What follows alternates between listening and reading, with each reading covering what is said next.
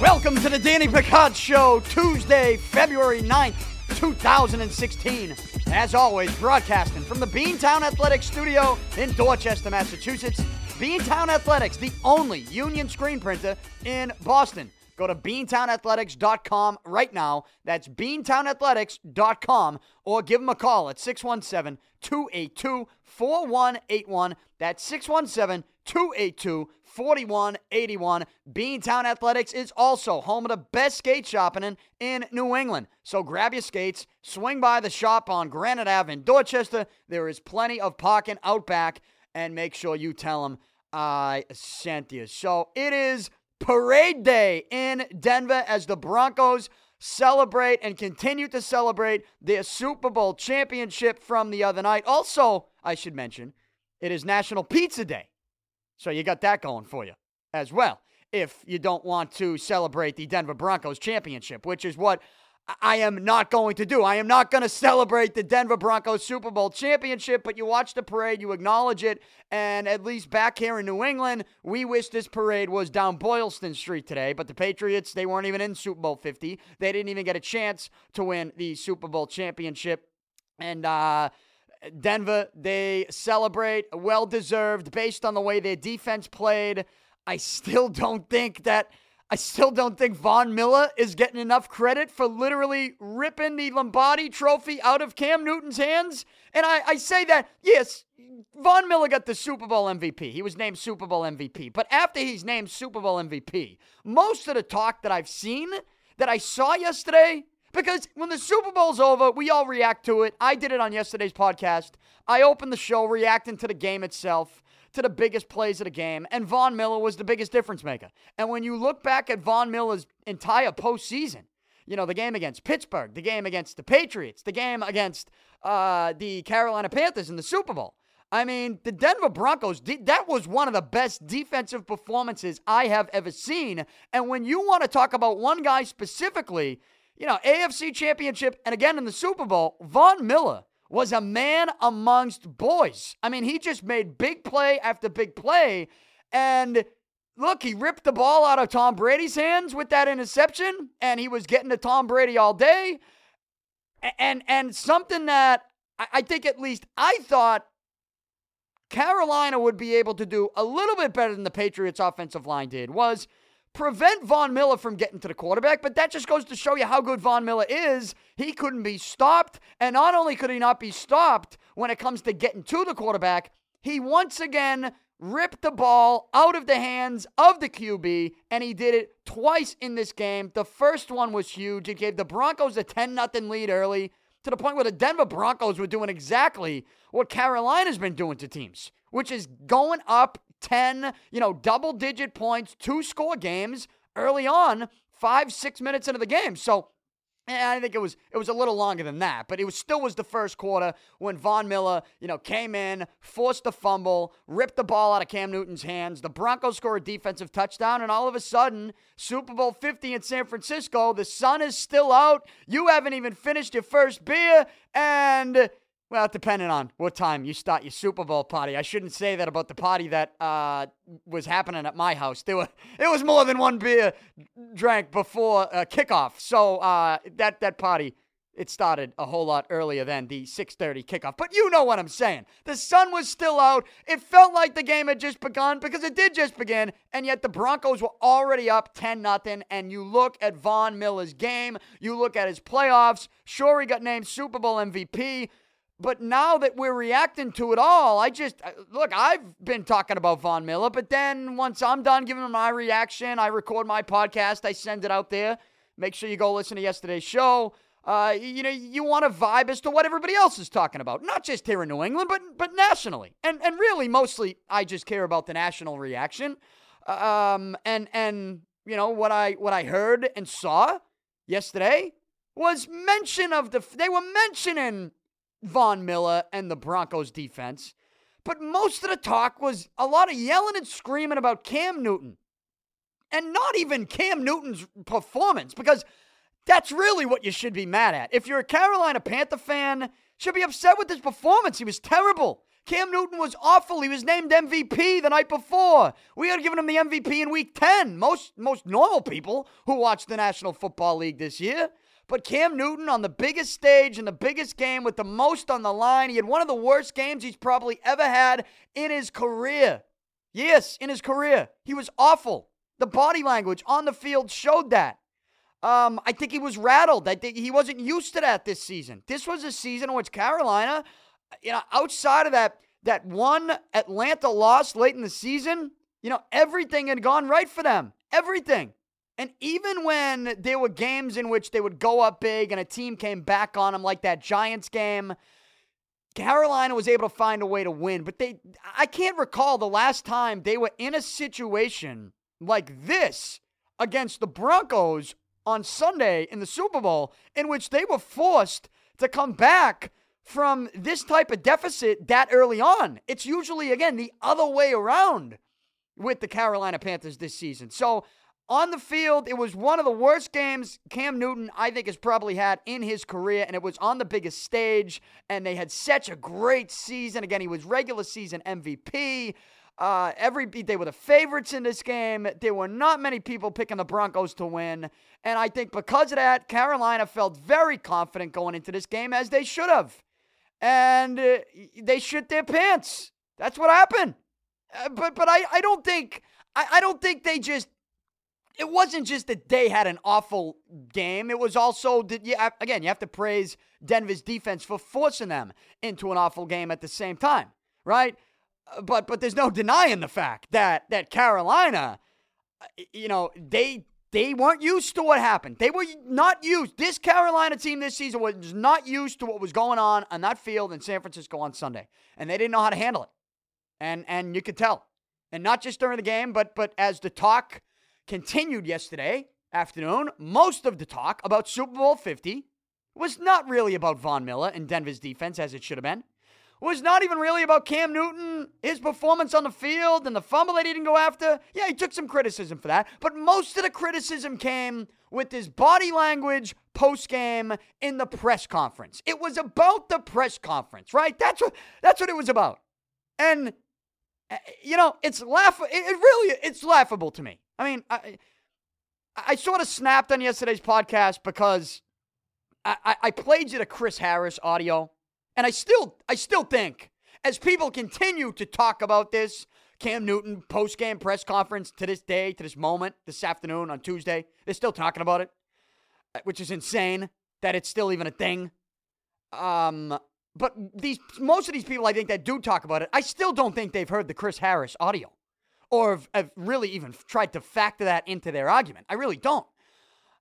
And I hope they go back and listen to yesterday's podcast and listen to what that sounded like. And I don't even think that the audio that I played for you does it justice. I think you need to watch it, this video of it. He clearly looks over. He's like, what is that? Why can I hear Chris Harris talking about how he shut me down in this game? And where is he? He's right next to me? Like, what the fuck is going on here? Obviously, I'm not happy about this. I'm not happy about the 13 questions that have been asked in the last 2.5 minutes. That I've answered, by the way. You might not like the answer, but I answered them. Might not like my body language, but, I mean, I've lost the Super Bowl. I'm not happy right now. It just happened. It literally just happened. People still talking about that. It is laughable to me that this is still a major issue. Now, look, I told you yesterday. It didn't look good. It doesn't look good. What Cam Newton did in that press conference, leaving early. His body language doesn't look good. Didn't look good at all. I don't disagree when I say that when people say it didn't look good. Didn't look good. I agree with you. It looked bad. But I think we need I'm admitting that it looked bad, but I thought we'd move on after that. Like, I thought that would be it. It hasn't been it. People are still talking about it, are still worked up about it to this day. 2 days later. Now, I told you in yesterday's podcast, Cam Newton, the funny thing about people being so worked up that he didn't give the press conference that they wanted to see, and he didn't stay for the whole thing, and he left early, and he walked off. I told you yesterday that Cam Newton was going to speak again to the media in the next couple of days. Like, you have getaway day today in Charlotte. Like, the Denver's having their parade today. And in Charlotte, In Carolina, you know what's happening? The Panthers have getaway day, and they're not happy. And they're talking. And Cam Newton talked to the media today. And I tweeted out earlier, I said, people, they weren't happy when Cam Newton left the press conference early, and he's talking today, and they're still not happy. Now they're not happy with things that he's saying. The honesty. He was giving you honesty today. And if you didn't see it, well, he said some questionable things about that play late in the game in which he fumbled for the second time, and he didn't go and dive for the football. Like, the criticism of that is fine. I'm all about it. You don't dive for the football? Come on. Like, go get it. You can be you're criticized for that. You're the MVP. I'm not thinking about celebrations. I'm not thinking about, I'm not even thinking about the MVP. You're the quarterback. The ball's loose. It's the Super Bowl. Go get it. Like, you should be criticized for that. If I'm a Panther fan today, I'm not mad at the press conference. I'm mad at the fact that you didn't dive for the fucking football. That's what I'm mad at. And today, Cam Newton spoke. He was honest about it. He said, look, if I had dove for the ball at that point, in that moment, my knee was going to bend the wrong way, and it wasn't going to end well for me. Now, I think when you look at that comment, I think you can criticize that comment. There's no question. But there are people who are not just criticizing a comment. They're the people that criticized him for not talking, now they're still It just doesn't make sense to me that it continues on. Cam Newton talked today. You want to criticize the on-the-field stuff? Be my guest. They deserve to be criticized. If you're a Panther fan, you shouldn't be happy with the way that went down on Sunday. Your team lost and your quarterback sucked. All right? You wanted better than that. You didn't get it. And I joked today. I was laughing. It's laughable. The fact that we're still going back to the Cam Newton press conference and sort of labeling him now as a crybaby or someone who doesn't want to face the music. We're still talking about that. It's just too much. It's an overreaction. I agree. The press conference after the Super Bowl was a bad look. But to still be talking about it today is an overreaction of epic proportions, all right? It's insane. And he spoke today. I told you he would speak. He gave you answers today, and yet people still knock him. Knock him for the on-field stuff? Let's do it. And you know what? I had someone tweet me earlier. They say, we can't criticize him for saying basically that he didn't want to get injured. That's why he didn't dive for the football. No, I think you can. But don't connect it. Don't connect it to don't sit there and see that and say, well, he should have said that after the game. Like, I hear people doing that. It's like, well, forget about the post-game press conference. And you know what? I defended Cam Newton against all this insane criticism yesterday. Again, not to the point where I said it didn't look bad. I thought the press conference, him leaving early, I thought it looked bad. But, I mean, I don't know how much I'm going to sit here and judge him on that. I didn't get worked up about it. It didn't piss me off. It really didn't. But it pissed a lot of other people off. And people, to the point where people are still upset with it 2 days later. Get over it. Get over it. But yesterday, sort of in my defense of Cam Newton, I played you the Chris Harris audio because, again, I think people who are still upset about Cam Newton's post-game press conference after the Super Bowl, I still don't think they've gone out of their way to try to not just hear the Chris Harris audio, but see the video of it. And even if it's on yesterday's podcast. I played it twice. And I hope I set it up, enough for you where you can understand what's going on. But if you can't, go watch the video. Cam Newton's giving his post-game press conference, and Chris Harris, his voice is on the loudspeaker, and he's right next to Cam Newton doing a press conference. People are treating me like, well, there was a curtain in between them. I don't give a shit if there was a brick wall in between them. The fact that you could hear Chris Harris's voice, not even just his voice. He wasn't like praising Peyton Manning. He was knocking Cam Newton. Like, he was shitting on the quarterback that he just shut down and stopped and stole a Super Bowl from. All I say yesterday is I'd be upset with that too. To the point where I don't think Cam Newton really owes anybody anything else to that point based Again, based on the situation at hand, all right? And I'm talking all factors involved. And like it or not, the Chris Harris thing was a factor in him getting up and walking away. I would have walked away too, as pissed off as I'd be with that. And to get in to sort of Cam Newton's mindset with that, well, I'm going to read you a quote today when he talked. He talked this afternoon in Charlotte. Getaway day for the Panthers. He said, quote, "We will be back." And I mean that. We will be back. And I say that with so much emphasis. If I offended somebody, that's cool. But I know who I am, and I'm not about to conform nor bend for anybody's expectations, because you or anybody else's expectations would never exceed mine. And that goes into what Cam Newton expected to do on Sunday. He expected to win a Super Bowl. And he's probably right. His expectations for himself are greater than anybody else's.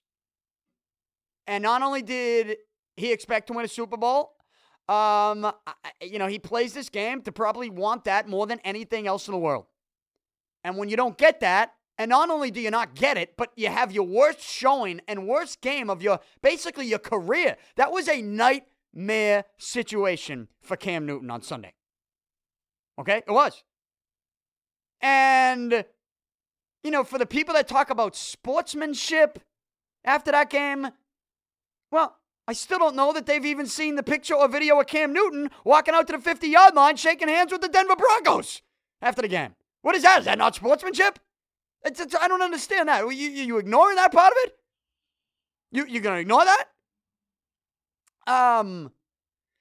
But the press conference, the people that are still talking about it today, I still don't, when I say all factors involved, the Chris Harris thing, that was a factor. I still don't think that everybody who's still talking about the postgame has heard the Chris Harris stuff. You got to go listen to it.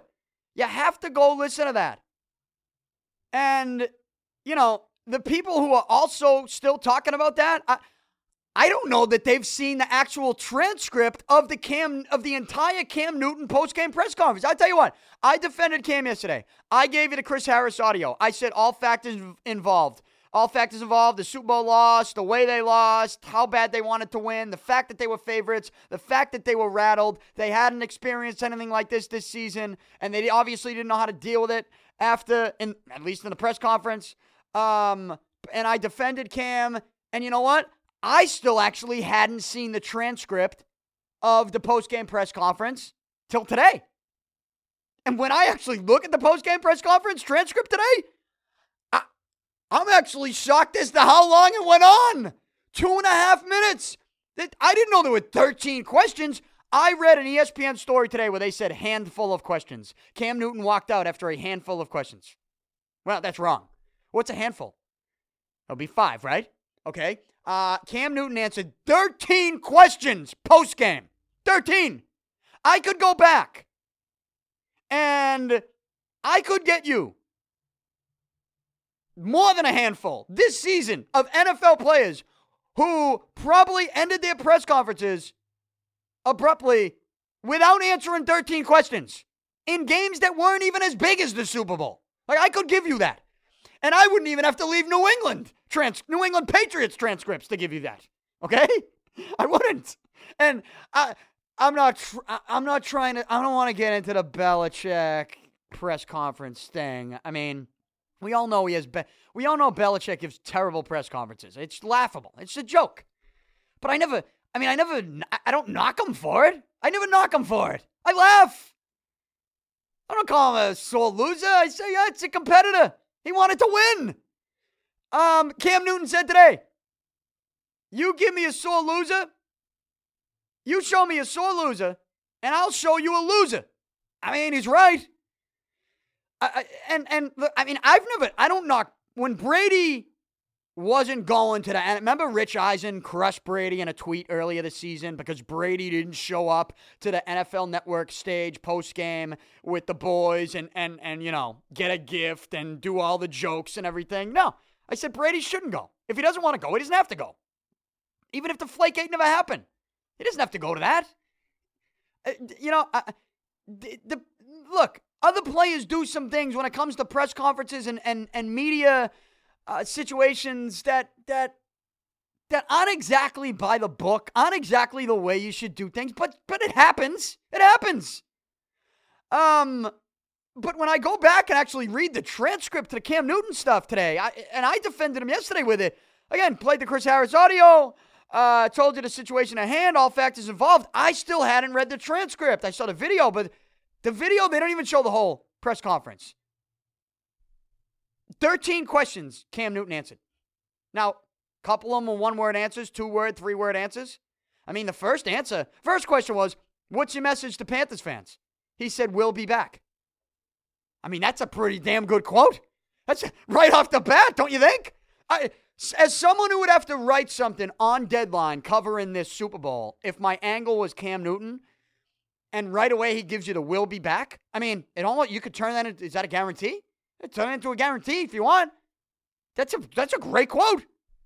The former reporter in me, I feel like I could do an awful lot with just those words. We'll be back. What's your message to Panthers fans?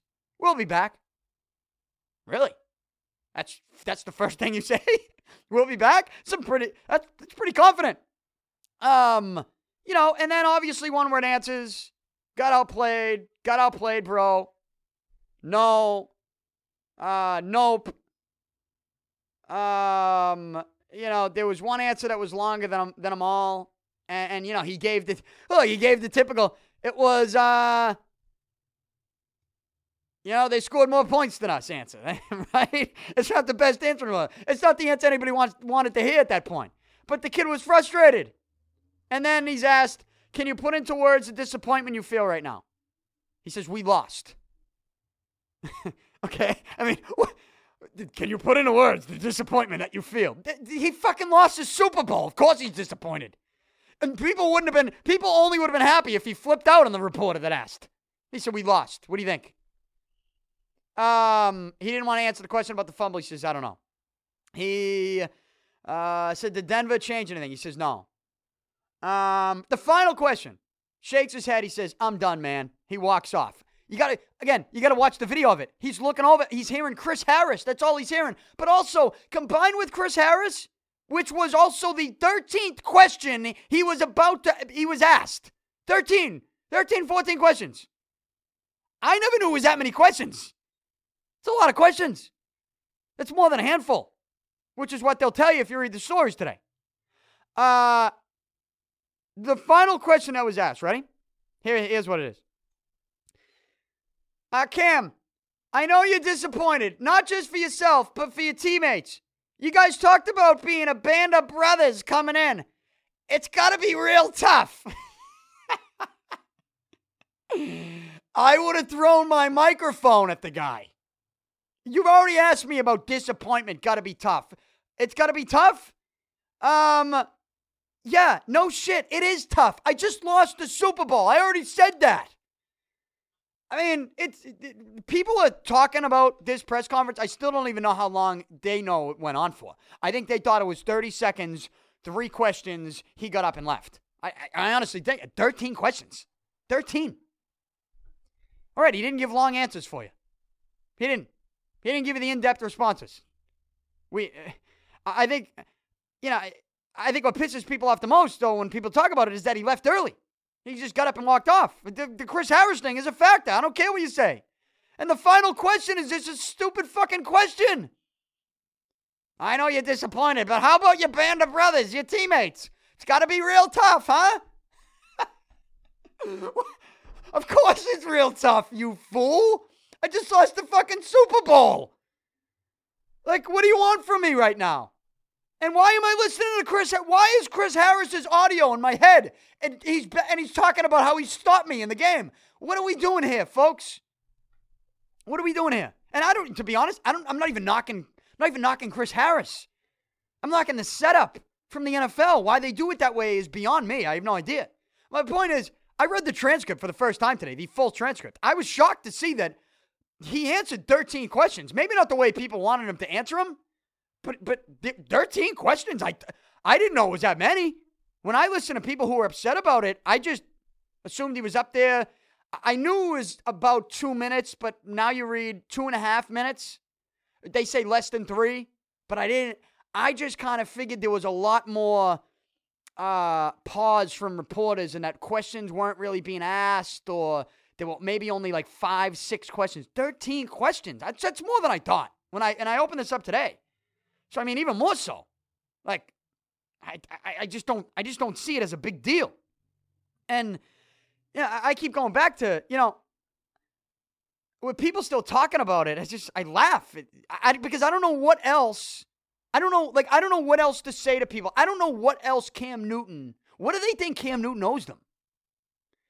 Like, what does Cam Newton owe you guys? He gave a press conference today, and now you don't even like his answers on the fumble question. All right, you can go after him. Criticize him on the on-field stuff. He sucked. But what else about that post-game press conference? Like, what does he owe you? Honestly, I don't know. That's where I don't even know where else to argue with that. And when I think about that, people are tweeting me and on Facebook they're writing on my page. I'm going back and forth with people on Facebook because a popular phrase that people keep using to me is, Cam Newton needs to face the music. He needs to face the music. They keep going back to this phrase, face the music. And I'm sitting there last night. I'm watching the end of Monday Night Raw. Daniel Bryan retiring. Giving a retirement announcement. To be honest, I thought maybe Daniel Bryan, I thought they were promoting it so much that I thought maybe it was a work. And maybe as Daniel Bryan was announcing his retirement from the WWE last night as he was in the ring crying, I thought some Brock Lesnar's music was going to come down and he was going to get a choke slam or an F5. I just thought that's where they were going with it. Anything in WWE. I mean, any storyline, you can't take it. Maybe this is the conspiracy theorist when it comes to WWE in me, but I always seem to think there's something in the back of my head. I'm always like, oh, wait a minute. What could they be doing here for the future? Is this serious? This can't be real. Can it? I have more thoughts on Daniel Bryan. I'll give him later on, but I'm sitting there watching it, and my phone's going off because people on Facebook are, he's got to face the music. All he does is dance around all season long. And then the one game it doesn't work out for him, he's not dancing anymore. He's got to face the music after that game. Show some class, they're saying me. Sure, you want to celebrate all season. When you lose, show some class. And I guess I'm sitting there going, so wait a minute. So the guys that don't celebrate when they lose, what do they get? A free pass on a terrible or a short press conference? When they end them abruptly? I've been in many press conferences where guys end press conferences abruptly. And yeah, you might not really know about it because it's not just a walk-off. He says, thank you, guys. But that's not it. The media relations guy didn't say, you got 2 more questions. Usually you wait till the media relations guy says, all right, 2 more questions for him. I've been in so many press conferences where it doesn't even get to that point. I've been in so many press conferences where the media relations guy never even says anything, and the player goes, thank you, guys, and he walks off. But the fact that he says, thank you, guys, and you just see that, you think, oh, the press conference was over. Well, no, it wasn't. Media relations guy never told me that there were 2 more questions left. Never told us. The player just ended it. But if that player doesn't celebrate all season after touchdowns, he gets a free pass for that? So that's one thing I don't understand. And again, the other thing is, the whole facing the music thing. Like what is this? I don't understand the face the music. Here's you know what facing the music is? Or actually, you know what? Can I tell you a story? Can I just tell you a story? And I know I'm not a reporter anymore, and I don't want to be one. Yeah, my career in this business has been fucking insane. But I've known all along what I want to do, and it's have my own sports talk show in an entertainment fashion. Like I'm here to be an entertainer. I am not a reporter. I am not a beat writer. I mean, at one point I worked for Comcast Sportsnet. I covered the Red Sox. I covered the Patriots. I covered the Bruins. I did some Celtics. I was in the locker rooms, after practices, at practices, after games, doing some stuff before games. I mean, I've been in the post game. I've been in the rooms. I've been front row in the post game press conferences for some of the biggest ones you've ever seen. Randy Moss, where he came out, was it the Bengals game, in which the Patriots won, and he's talking about his fucking contract, and you're going, whoa, wait a minute, what's going on here? Bill Belichick press conference, Brady, you name them, I've been there. Red Sox ones with the opposing teams coming in, I've been in them all. I've been in a lot of big ones. And, my goal has never been to be a reporter, but I was one. And when I was a reporter, this Cam Newton stuff, the last couple days with people being overly pissed off about the Cam Newton post-game press conference, I've laughed at it. It's not a big deal to me. But I'll say this. At one point in time, the post-game press conference thing was a big deal to me. And you know when that was? That was when I was a reporter. I was with Comcast Sportsnet. And look, before Comcast, I covered high school sports, for the Boston Globe, for the Patriot Ledger, wrote for even smaller local newspapers, covered cross-country track. I mean, look, I've been there, okay? I put in my time. And then when I get to Comcast Sportsnet, I'm covering the pro teams. From, I think, 2009, when they first launched their website, I was one of the first, I really was with them when they launched the website, through the middle of the summer of 2013, I think maybe June, July, of 2013, I was done. I got laid off because basically the Celtics sucked.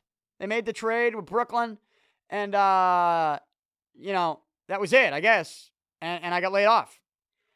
I still do some TV stuff with them now, but that's separate from what I did as a reporter on their website at the time. So I spent good 4 years with them covering these teams, and the Cam Newton stuff, the post-game press conference reaction, it reminded me of a time when I covered the Boston Bruins, NHL team here in this town.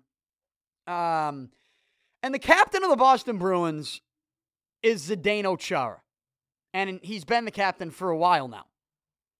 But there were a couple times in which the Bruins, things weren't really going their way, and they were a team that when I covered them, they were in contention. And they were in contention during a time in which, the guy that returns to Boston tonight with the LA Kings, Milan Lucic, I hope you read his Players Tribune piece, just a little off topic here. Milan Lucic returning tonight to the Garden. He's with the Kings. He was traded this past summer. And he's going to return to Boston for the first time tonight. And he wrote a piece in the Players Tribune about his start with the Bruins, thanking people in Boston, and, bringing us back to his time when he began with the Bees in his, 8 seasons with the team, right? Around the time that he came into the Bruins organization and broke in with the pro team and stayed with the team. They didn't send him back to juniors. Milan Lucic, that team, that group, when Zdeno Chara was the captain, when I was covering the team at that point in time, they were contending. They were contenders. They turned themselves into, I don't want to say powerhouse, but they were a team that you did not want to play against. And the captain of the team was Zdeno Chara. And because they were contenders in this town of Boston, in which we are crazy for these sports teams, okay, when you have a rough stretch, people in this town are going to react to it. And we're not going to be happy about it. Now, again, I tell you, at the time, I was a reporter. At least, I had to work as one. At the time, I was still, doing my job, building up my resume there. And, Zdeno Chara, as the captain, there were a couple times when the Bruins were in a rough patch that Zdeno Chara did not speak to the media. He did not speak to the media. Or when he did, he gave some shortened answers. He gave answers people didn't like. But there were times where he just didn't want to talk. Zdeno Chara, not going to be made available to the media tonight after a tough loss. He's the captain. And, initially, I didn't really have a reaction to it. But there were other media members around me, other reporters, who were pissed off. They were pissed off about this. And so I think it's, it's just kind of natural in that state where there were a lot of people around me that I looked up to, reporters who have been in the business for a while, that I said, and you sort of agree with them. You end up agreeing with them. To the point where I became pissed off too, because you want the quote. You need the quote. You're writing on deadline. You want the player to talk about these things, and that's what it was about. To me, what I saw, they were pissed, so I was pissed too. Other reporters are pissed that Chara didn't talk, captain of the team. You want to hear from him after a game. You want the quote. You need the quote for the story. I became pissed off too because of that reason. But then I saw that emotion from some other reporters go beyond that. It went beyond the I need the quote for the story portion of the anger that I saw. And it turned into a team issue, according to these reporters. Like if the captain didn't speak after the game, this was a bad look. Forget about their column or the story that they wanted to write and being pissed off because they couldn't get that quote from him that night, right after the game, on deadline, or whatever it was. They started to turn the anger and frustration with that into, you know what? The captain doesn't talk after a tough loss when they're in a tough stretch. When he doesn't talk to the media, this is affecting the group. Behind closed doors, this is affecting that team. Other players aren't happy about that. And, as a fellow reporter at the time, I bought into that. I can remember going on radio hits as a guest, as a Bruins guest, saying, you know what? I can remember saying it. Zdeno Chara, the captain, he needs to talk. And I wasn't saying it because of my story. I needed the quote. I had writing on deadline after that game that he didn't talk. I was saying it because I had bought into this anger issue that was in the press box that was, you know what? The captain not talking after a tough loss is going to affect the team. To the point where I can remember actually believing it. I bought in that was the reason that we were all pissed off. That should have been the reason we were all pissed off. Years later, I'm not a reporter anymore, I told you. I'm not. I'm not telling you I was a good one when I was one. I worked hard at it. It just wasn't my thing. I never set foot in this business to be a reporter. I set foot in this business to be behind the mic, to be, an entertainer, to have a sports talk radio show, which I do on the weekends on WEI, that's what I'm in this for. So years later, I'm not a reporter anymore. I look back on that.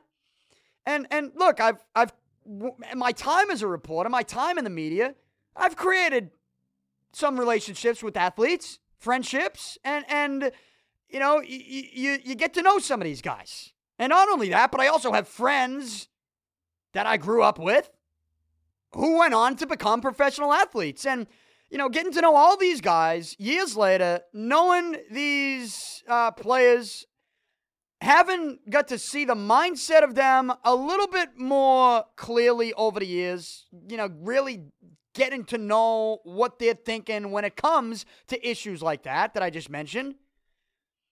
What I found out was the idea that these players get worked up about another teammate's or an opponent's press conference. It's just not true. They're just not getting worked up about that.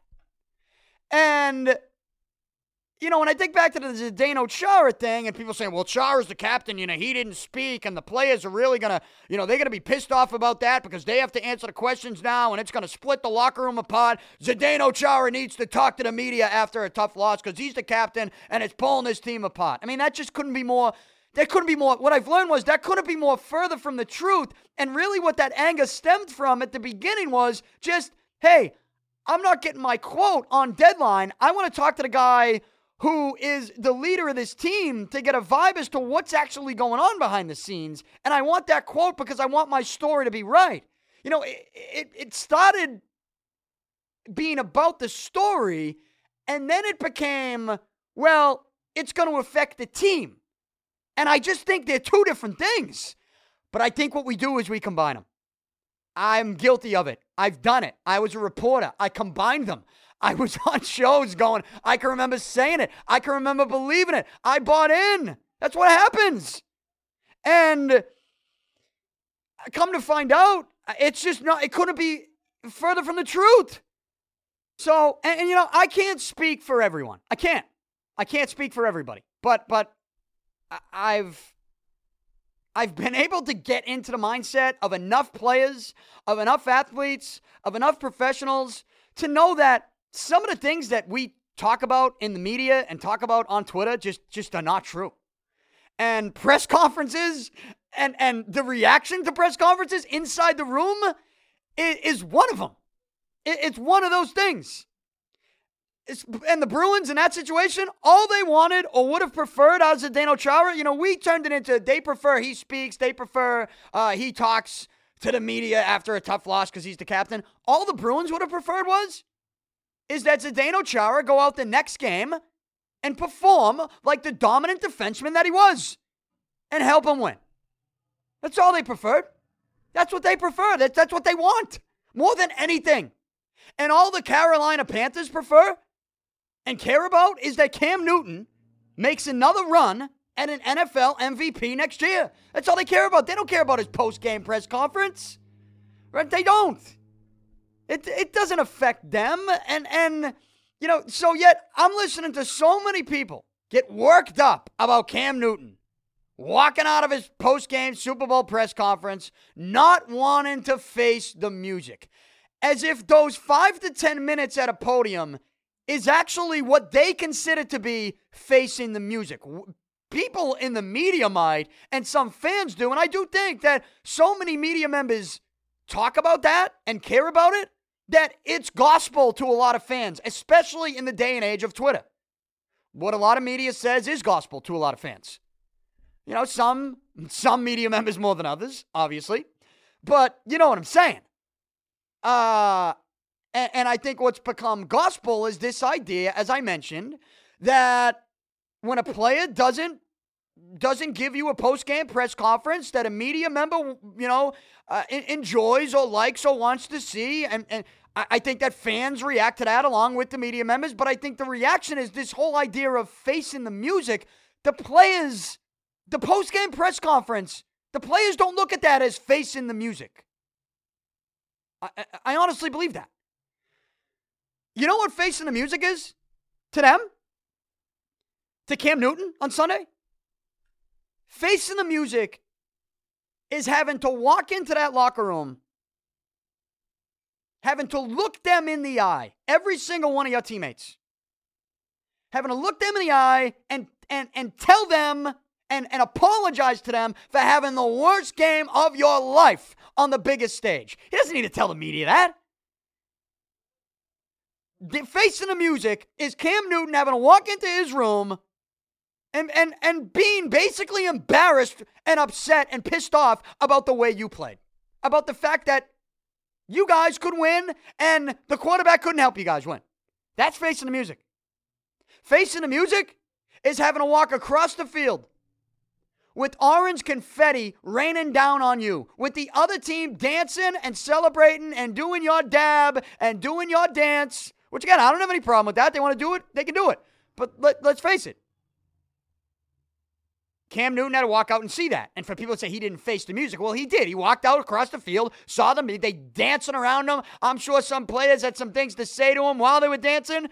And he went over and he shook Peyton Manning's hand and congratulated him as the orange confetti came down and said, congratulations on a great career. Congratulations on the Super Bowl.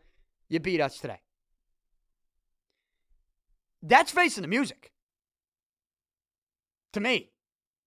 That's how I react to that. And then having to go back in your room, into your locker room, and look your teammates and coaches in the eye with embarrassment, with anger, with devastation, frustration. You name the emotions. It was a nightmarish night, a nightmarish game, a nightmarish situation all around for the Carolina Panthers. Okay? It was. And that stuff behind the scenes, between the lines, on the field, in the locker room, that's facing the music.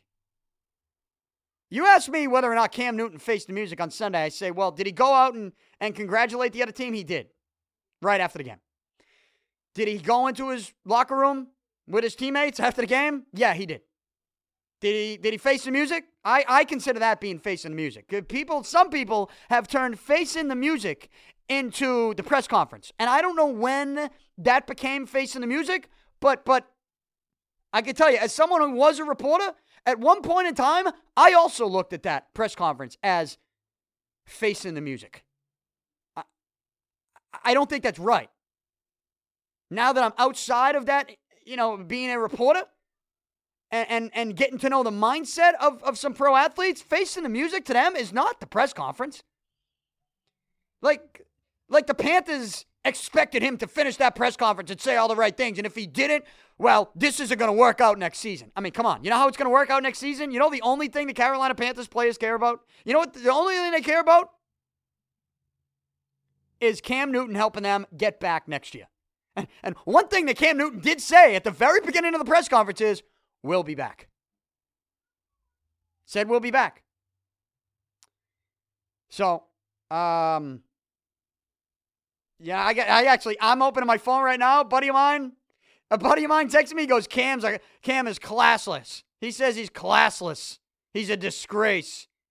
And he made it worse by speaking today. That's what I'm getting. So what do you want? I ask you, what do you want? You want him to be Tom Brady up there? He's not Tom Brady. And people who want him to be Tom Brady, I still think you got to recognize that Tom Brady won 3 Super Bowls before he lost one. I think you probably have a different reaction at that point. But I don't even want to get into comparing them. I'm just telling you, answering questions post-game, sure, it didn't look good, but it also wasn't as bad as it looked when you consider all the factors involved. And I just gave you the factors.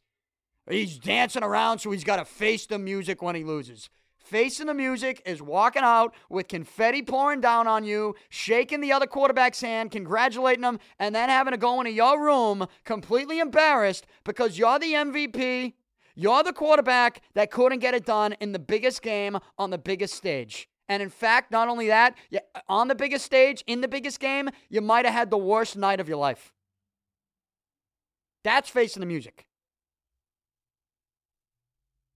And he did that. Press conference, you don't like it? 13 questions. Answered 13 questions. I don't care how he answered them. He answered them. And he walked off. But how about the Chris Harris audio right in his face when he's doing that? I mean, that wouldn't piss you off? I joked yesterday. I said, I put a video on Instagram, Facebook.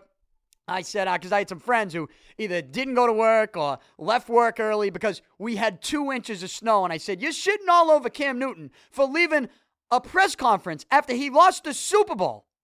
And you're leaving work early or not showing up for work because of 2 inches of snow. I already know that because of that, you wouldn't be able to. You can't handle 2 inches of snow. You wouldn't be able to handle losing a Super Bowl gracefully. And the fact that you got your panties in a bunch and you're getting all bent out of shape because a player left a press conference early when he lost the Super Bowl, that's telling me that you wouldn't be able to handle a Super Bowl loss. You're getting worked up about this. It's too much. You know what would have been a proper analysis of that post-game press conference? Would have been, didn't look good. Probably should have not walked away like that. But it's not the end of the world. He's going to speak in a couple days. Tough loss. Awful night for Carolina. He should have played better. You want to criticize Cam Newton on the field Sunday? Go be my guest. Go ahead. You want to criticize just that quote today that he had about not going for the football, so being concerned about injury? Be my guest. But the idea that he'd leave a press conference early and that somehow affects the room or affects him as a leader to that team, it doesn't come together like that. There are some media members that might want you to think it comes together like that, and I can say that from firsthand knowledge, knowing that when I was a reporter, I bought into that as well, and I tried to feed it off to people as gospel, like it was gospel, but now that I'm out of there, it's not gospel. It's not true. It's not. But yet people are still worked up about it like it matters inside that room. The only thing that matters in Carolina is that Cam Newton shows up to work day one next year and is the same quarterback. The same quarterback. They want the same guy. And you know what? you might be able to say maybe Cam will learn from this. It's a learning lesson, and he can if he does get to some game and he loses next season and he wants to not walk off, maybe he doesn't give you great answers, but maybe he won't walk off this time. Or in fact, maybe an opposing player on the other team that shut him down won't be talking right next to him during the same press conference. You want to say that and you can learn from this? Okay, fine. But I guarantee you the Carolina Panthers players, coaches, they want the same exact guy back next year. Guarantee you that. They want the guy dancing. They want the guy scoring touchdowns, throwing touchdowns, running for first downs, dabbing. They want that guy. They don't want a different guy. Yeah, people knocking his character. The Panthers want that guy with that character back next year because he can help them win and gives them a great chance to win next year. That's what they want. And that's just getting lost in the shuffle. But that's people buy into it. You're buying into this idea that him leaving that post-game press conference early the other day is somehow an indication of what type of pro athlete he is and character. And man, I mean, he said, I agree with the quote. You show me a sore loser, and I'll show you a loser. And look, from the get-go, I've agreed with people. It didn't look good, the press conference. But you look a little bit more into it. 13 questions, a lot of questions. It's a lot. What didn't go down the way people wanted it to go down, but just because it didn't go down the way people wanted it to go down doesn't mean that it's the end of the world and that we should still be talking about it. But yet, people still talking about it today, and when he did talk, Cam Newton did talk today, it still wasn't good enough for him. So I don't know. I don't know what you want anymore. I really don't. But we'll move on from it. Hopefully that's the last time we have to talk about it. And hopefully when we get into some more football stuff, the next Patriots storyline is that there's and when it comes to a press conference, there's a Dante Scarnecchia press conference or conference call. Because I'd love to see that actually happen. I know it's been reported that it's likely to happen. I don't think the Patriots have sent out any official announcement yet. If they have, I missed it, and I apologize. At least I didn't get it. I usually get the announcements in my email, and I haven't seen that. I'm just seeing reports that it's going to happen. So that's great news for the Patriots. Other NFL news, we got Johnny Manziel. He reportedly ruptured his girlfriend's eardrum, and now reports also say he showed up to practice drunk in the last week of the season. Like, the kid's got problems. And I know that I had said during the season, when it comes to some of the videos that came out of him partying, I rolled my eyes and I knocked the people that made that a big deal. I put it this way. I knocked it because I didn't know the deal was this big. And in fact, those people at that time weren't telling me that the deal was this big, and maybe they should have. You cannot joke around about domestic violence and in general. In general, you can't joke around about it, okay? It's a serious matter. But especially the NFL, with things that they've had happen, they need to come down on this as serious as one could possibly come down on this. And, this cannot be allowed in the league. So, it's a disgrace. And when you do dig a little bit deeper into the drinking stuff, all right, yeah, there's a problem there too. And maybe that problem is resulting in some of the other problems that we're talking about that will be huge issues for the National Football League moving forward. But you're the NFL, you're trying to do things right. You're taking all the motions to go hard after players and do things the right way. Well, you see stories like this. He's hitting his girlfriend, rupturing her eardrum. Okay, one, you got to get him some help. Two, you have to take the domestic violence stuff very seriously. And he cannot play because of this. And I don't just mean giving him a 10-game suspension like you gave Greg Hardy and then, handing it off to an independent arbitrator. Roger Goodell needs to be the guy battling his own CBA that he's been with Deflategate, and he needs to show up to any type of appeal hearing. You got to give the big suspension to Johnny Manziel for doing this. And on top of it, you better show up at the appeal. Like you didn't show up to the Greg Hardy appeal. You should have been at that one. So make up for it. Be at this one if he appeals it, whatever suspension you give. But Manziel's got to get suspended. The league's got to punish him. But at the same time, you got to find him some help. They need to be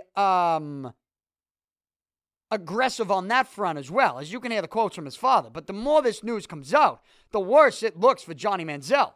And not just his status in the league, but his status on the face of the earth. I mean, come on. Like, the kid needs help. Get him help, but also you got to punish him. You have to. You have to do both.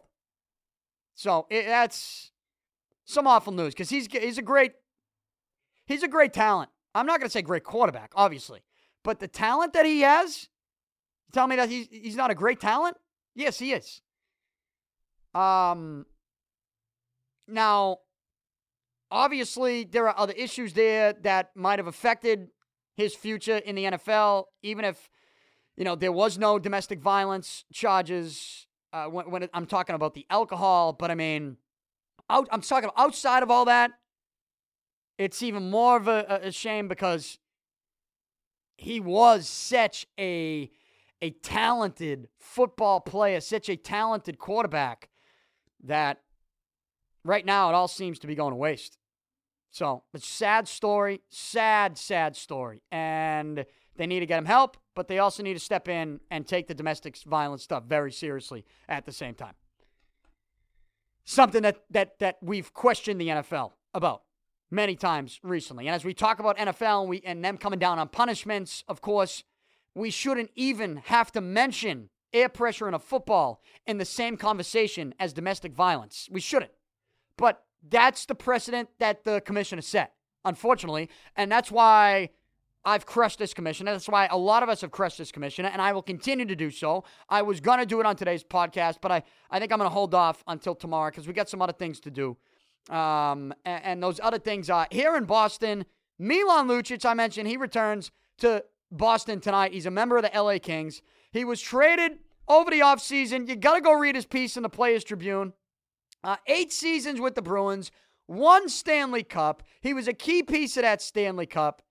And I hope he gets the ovation and the montage video that he deserves tonight. I really do, because he deserves one. Milan Lucic was a major piece of that Stanley Cup. And you know what? There's times you watch this Bruins team this season and you say to yourself,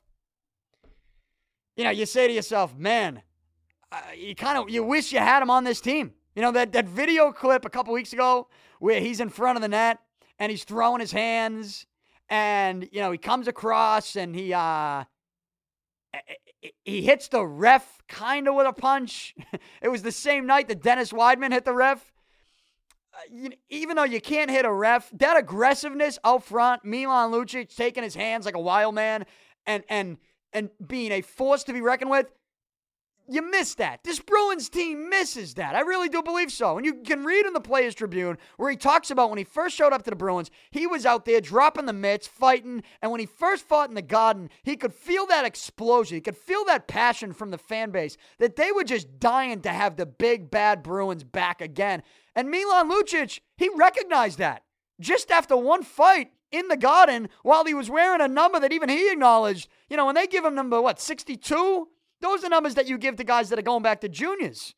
And the Bruins had a decision to make on Milan Lucic. What was it, 10 games maybe? Whatever it was. They had to decide at a certain point in time early in the season, we either have to send him back to juniors, or we have to keep him the rest of the season. And if you keep him the rest of the season, you keep him the rest of the way. Big decision. They kept him. It was a great decision by the organization. And, Milan Lucic did help make this Bruins team the big, bad Bruins once again. A team that nobody wanted to play against. And now that he's gone, look, they got a first-round pick. They got a goaltender that they then traded to turn into another first-round pick. So essentially they got 2 of those, 2 first-round picks. And a young defenseman in Colin Miller that Colin Miller may turn out to be a very good defenseman in this league. But there's certainly the aspect of Milan Lucic on that ice with this team that you miss because it just doesn't feel like that team that nobody wants to play anymore, right? I don't think people come into the TD go. Clearly they don't. I mean, the Bruins, they can't win in their own building this season. They're awful in their own building. Teams don't come into the TD Garden saying we don't want to play this team. They don't. And I think Milan Lucic's presence, or now lack thereof, is a major factor in that. So Milan Lucic, he wrote a piece in the Players Tribune where he said, thank you to Boston. And here I am. I'll say it this way. It's not thank you, Boston. It's people in Boston should be saying thank you, Milan Lucic, because he did play a major role in helping bring a Stanley Cup back to Boston. And he's no longer a Bruin. He's a member of the LA Kings. The contract obviously was a reason why you moved him. Even Milan Lucic acknowledged it. And it should be interesting tonight, the type of ovation that he gets. I believe even though Lucic's last couple years were underwhelming to the point where we looked at his talent and we said it can be better than this, right? And not even talent. I think we questioned his effort. We did for an 82-game season, which I told you is a tough thing to do, to give 110% the way he plays every single night in an 82-game season plus playoffs. It's almost impossible to do. And yet people questioned it. So Lucic's last couple years were underwhelming. I still think, though, the place is going to be rocking for him tonight. I do. I think they'll be rocking for him tonight. I'll react to this on tomorrow's podcast. Also tonight around the league, Marty Brodeur will have his number 30 retired in New Jersey. The legendary Devils goaltender Marty Brodeur having number 30 retired tonight in New Jersey. And also the Maple Leafs have traded Captain Dion Phaneuf to the Ottawa Senators in a 9-player deal. And around the league, people who cover this team and cover the NHL, they're sort of hinting towards maybe this means the Toronto Maple Leafs, who had Dion Phaneuf locked up for the next 4, 5, 6 years, I think, right? They're maybe freeing up some space to make a serious free agent run at Steven Stamkos, Tampa Bay Lightning forward, who will be a free agent at the end of the season. One of the best players in the league, one of the best players in the world. Could the Leafs be making a run at him this summer? Possibly. At least that's what people are sort of hinting at when it comes to what Toronto did today, trading Dion Phaneuf to Ottawa in a 9-player blockbuster deal. And sticking with hockey before I get to some NBA real quick, the Beanpot wrapped up last night. BC, Boston College, beats BU 1-0 in overtime to win the Beanpot. The lights went out at the TD Garden last night during this game. So that was an interesting couple moments. I was flipping back and forth between that and a couple NBA things and WWE, Monday Night Raw, Daniel Bryan announcing his retirement last night. I'll close out the show with thoughts on that, but real quick in the NBA, there is some news. Sacramento Kings, they plan to fire their coach, George Karl, in the next couple days, according to reports. Oh, wait, what's that? Oh, never mind. Actually, that was the earlier report. The second report today, and I'm doing this on purpose, the second report today is that Vlade Divac, GM of the Sacramento Kings, and Coach George Karl had a lengthy meeting today to the point where the Kings have called an audible and have decided they'll keep George Karl. So you've had two different reports on the Kings today. One, they're going to fire him in the next couple days, and then after a lengthy meeting, they decided to keep him. I have no idea what was said in that meeting in which they would change their mind on that. Unless they said, you know what? We're going to move DeMarcus Cousins. And if that's what they're going to do, well, I told you many times before, I will take him. I'll take him. I will take DeMarcus Cousins, and I'll give up anything for him. All right? I will. And people watch the Kings lose to the Celtics on Sunday before the Super Bowl, and the first quarter of that game, people are tweeting about DeMarcus Cousins. I don't want him anywhere near Boston. Why? Because you watched him for one quarter of basketball? I mean, come on. You're going to judge the guy on one quarter? Give me a break. You wouldn't want that guy? What, you don't want the guy that puts up 27 points, 12 rebounds a night? You don't want that guy? Okay. All right. Sounds good. It's unbelievable. It's unbelievable what some people will say. It's crazy. But that's what some people want. They don't want him. I do. I want him. Get DeMarcus Cousins to Boston. NBA trade deadline, February 18th. Wrapping up the show, I know I've kept you a little bit longer than I usually do. WWE! Last night, Daniel Bryan announces his retirement, spoke at the end of Raw.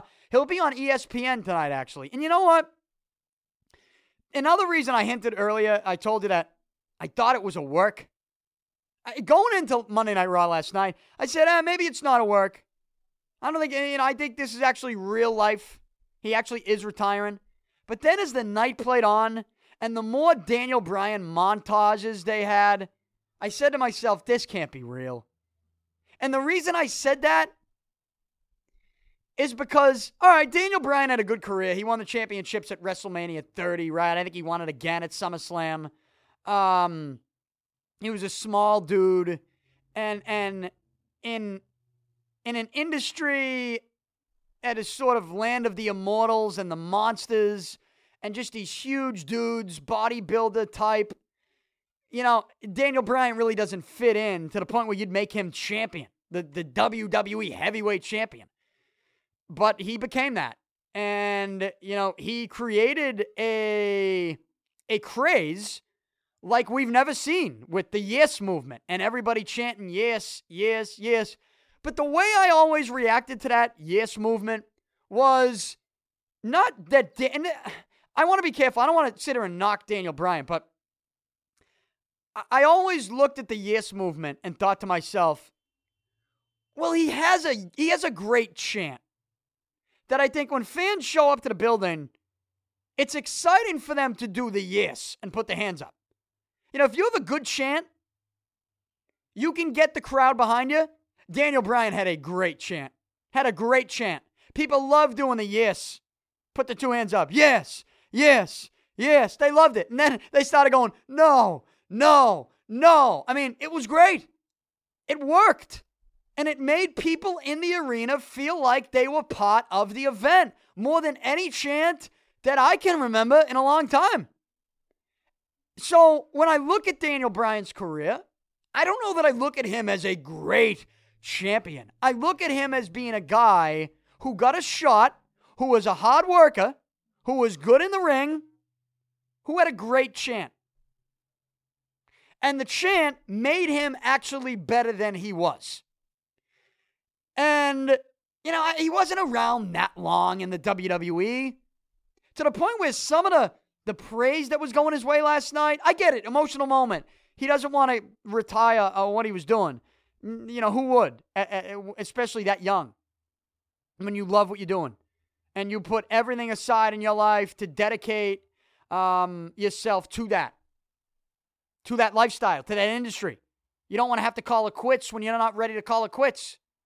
But you're being forced to because of concussions. That's an emotional night. No one said it wasn't.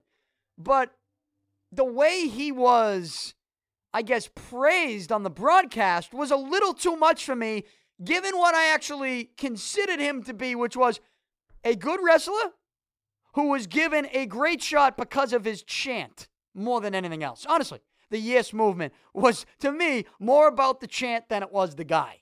And that doesn't mean I didn't like him. I did like him. But do I consider him to be like one of the greatest of all time? No.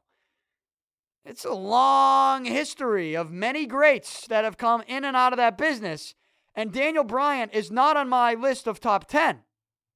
He might not even be on my list of top 20, to be honest. All time. But yet, the way they were pumping him up for the entire 3-hour broadcast last night was something that you would do for someone who was a top 5 of all time. So I thought it was over the top to the point where I'm thinking to myself during the broadcast, I'm thinking, oh, this might not be real. This might be a work. And I was sort of just waiting for someone's music to play as he was giving his announcement for retirement at the end of Raw. But it didn't happen. It was real, and it was emotional, and he had one word, which was grateful. And, look, I mean, the fans were obviously grateful to have him, given the chant and the excitement that he brought when he was in the arena. And at the end of the day, it is entertainment. And Daniel Bryan, he became an entertainer. And because of the chant, became a great entertainer.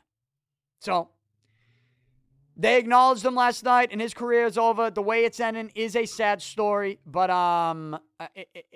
based on things that we hear about concussions and brain injuries, he's doing the right thing, and they were doing the right thing at first by not letting him be involved, and obviously he's bought into that, and that is the the right thing for his health and his future and his family's future moving forward. So you had that last night. I watched it.